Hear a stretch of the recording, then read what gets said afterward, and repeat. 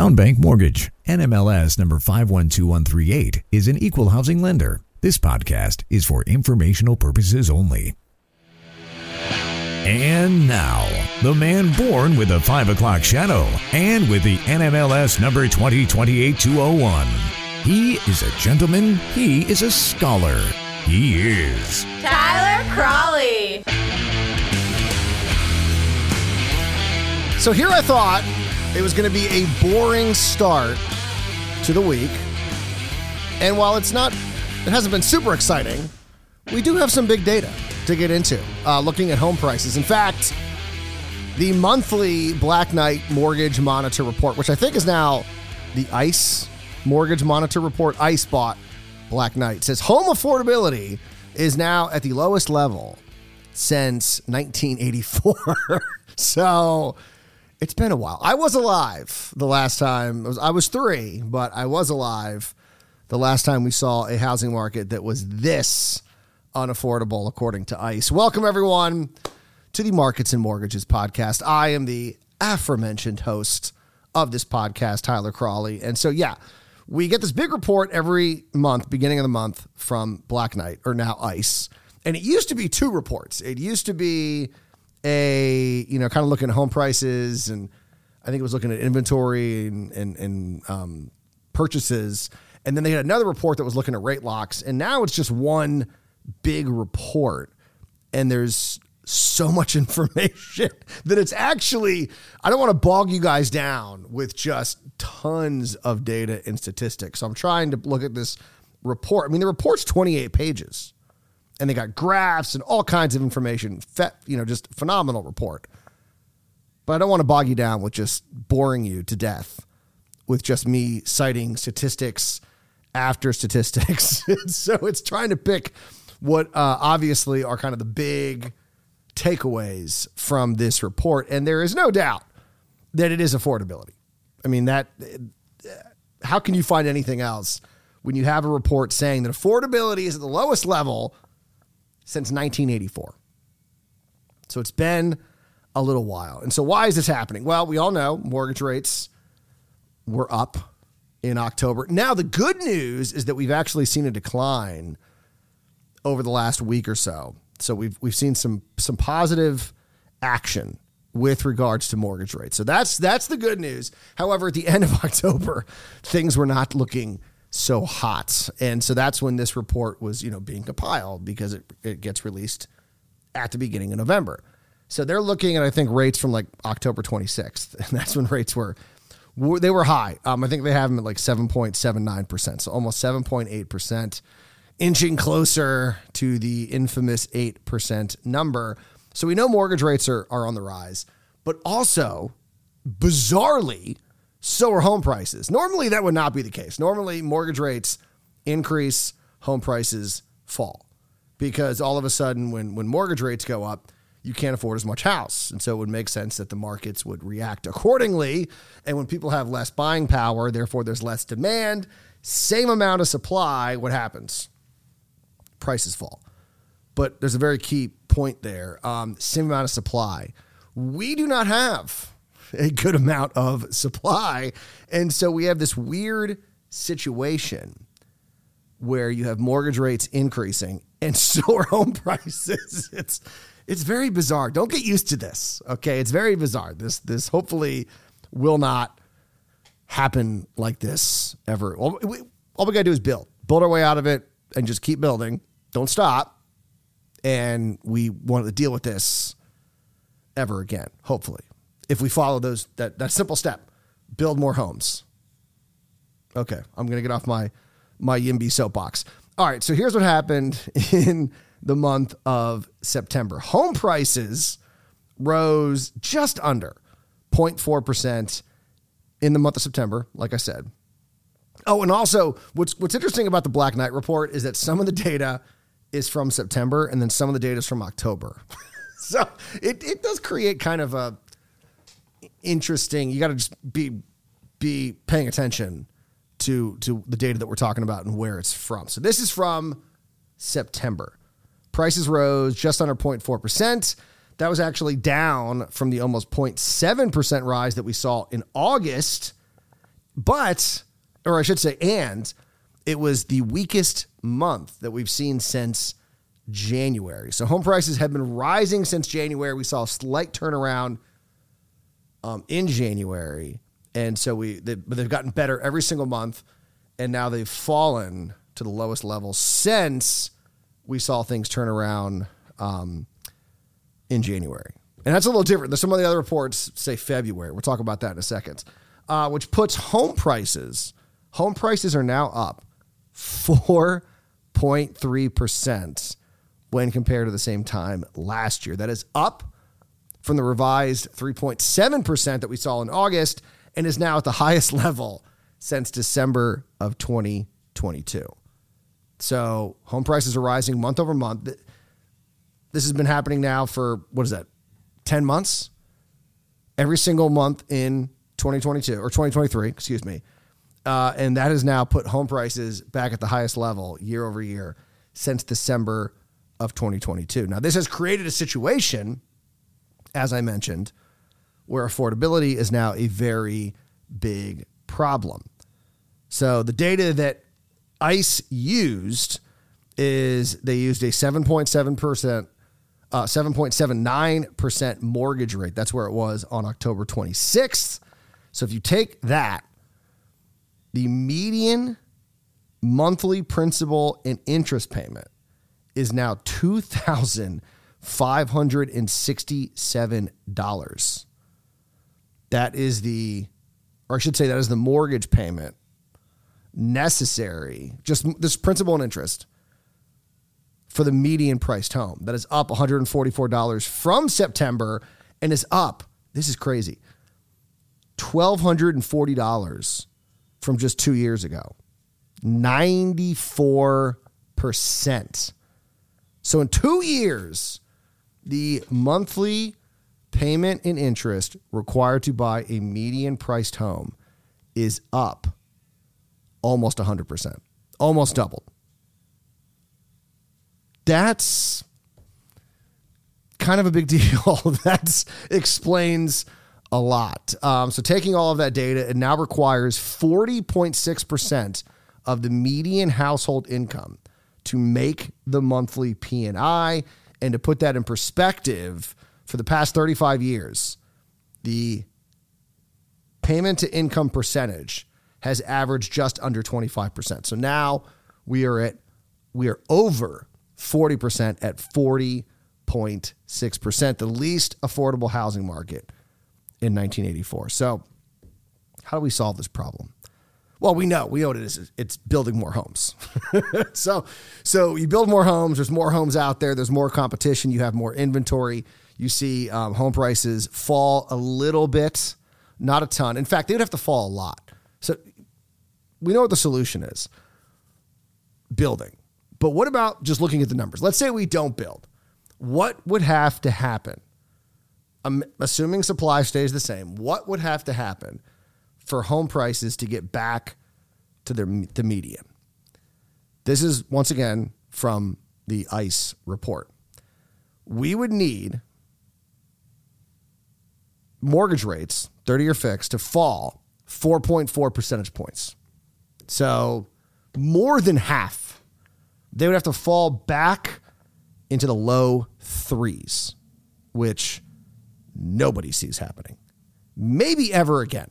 I mean, if you look at the historical chart, I'm talking, there was a chart that was going around on the internet. It was like 2,000 years of interest rates. It was going back to the time of Jesus. It was looking at where mortgage rates were in society. And it was saying that they, averaged was 5 or 6% or 7 or something like that. So it was like the fact that we ever got into the twos is just incredible. And the likelihood of that ever happening again, the only way that would happen again would be something just horrific, like some horrible, horrible financial crisis or something that then causes a financial crisis, like a terrorist attack or something along those lines, in order for rates to fall that low. So most are saying we're never going to see that again. So the idea that we would fall back into the low threes, not going to happen. So what's one of the other ways that we could solve this crisis? 62% rise in median household income. Now, that could happen. I mean, we are seeing wages continue to rise. In fact, they're now outpacing inflation. But we would need incomes to rise 62% while home prices remaining stagnant. That's one of the other solutions. And then a 38% decline in home prices. I mean, I think peak to trough, the great financial crisis, I want to say it was like 20%. So the idea that now mind you, we're in a situation without the bad loans, that we would see home prices fall 40% on average. That's what it would, on average, you'd have to see 40% dip across the country. So some places you'd have to see like a 60, 70% dip. All of these scenarios just seem so unlikely to happen. And that's what I think is so terrifying to so many people, which is why the real easy solution is none of those things happening. I don't want home prices to fall 40%. Sure, I'd love for income to jump 62%. Who wouldn't? Home prices, mortgage rates aren't going to fall into the threes, the low threes. But what can happen is we can see incomes rise and we can see new homes being built. That's how you solve it. Okay? That's how you solve it. And so let's hope that is how we get out of this situation. Now, here's the good. So if you're a homeowner, or I should say if you're a wannabe homeowner, that sucks. That is not what you want to see because it shows you how difficult it is to get into that first home. Now, if you are a homeowner, once again, it's pretty damn good. You are in a pretty good situation. After dipping 14% in late 22 as home prices fell across the country, homeowner equity has now rebounded to within 2% of the all-time high that we saw last year. Total mortgage equity now stands at $16.4 trillion in September. That's pretty good. But here's what's even more amazing. Because as we all know, there's equity and then there's tappable equity. Tappable equity is the equity that's available to you minus the 20% that it's going to be required for you to do a cash out refi. I mean, obviously, at any time you can sell your house and tap all of your equity. Most people, though, in this current housing market would say, I don't want to sell, but I want to stay in the house, but why not just do a cash out refi and tap what I can? So that means 20% equity. So you remove that, and you can pretty much kind of do the math in your head, but there is $10.6 trillion of tappable equity out there, just off 3% from the all-time high. The average mortgage holder now has $200,000 in tappable equity. That is up from $174,000 at the start of the year, but we're still down from the $210,000 peak that we saw in spring of 2022. Now, I've been talking about a lot of things that pre-pandemic. What was the pre-pandemic average? What was the pre-pandemic, all this stuff? This will not be surprising to many of you who are paying attention to the housing market. Purchase applications, for people looking to buy a home, and active listings are both down almost the exact same amount. It's like kind of comical. So according to this ICE report, purchase mortgage applications fell to 47%. They're up a little bit, but they're still down 47% below pre-pandemic levels the last week of October. Active listings, while they have begun to rise moderately. Oh, excuse me. I do want to clarify. Purchase mortgage applications did fall to 47% below pre-pandemic levels. Active listings have risen over the last couple of months, but they're still down 45% from pre-pandemic benchmarks and are nearing the levels of last year when prices began to weaken. So what we're seeing is that we have demand purchase mortgage applications down 47%. And then we have inventory levels down 45%. There's your answer. So how is this the most unaffordable market? How are home prices continuing to rise? Because inventory and demand, AKA supply and demand, have both fallen by pretty much the same amount.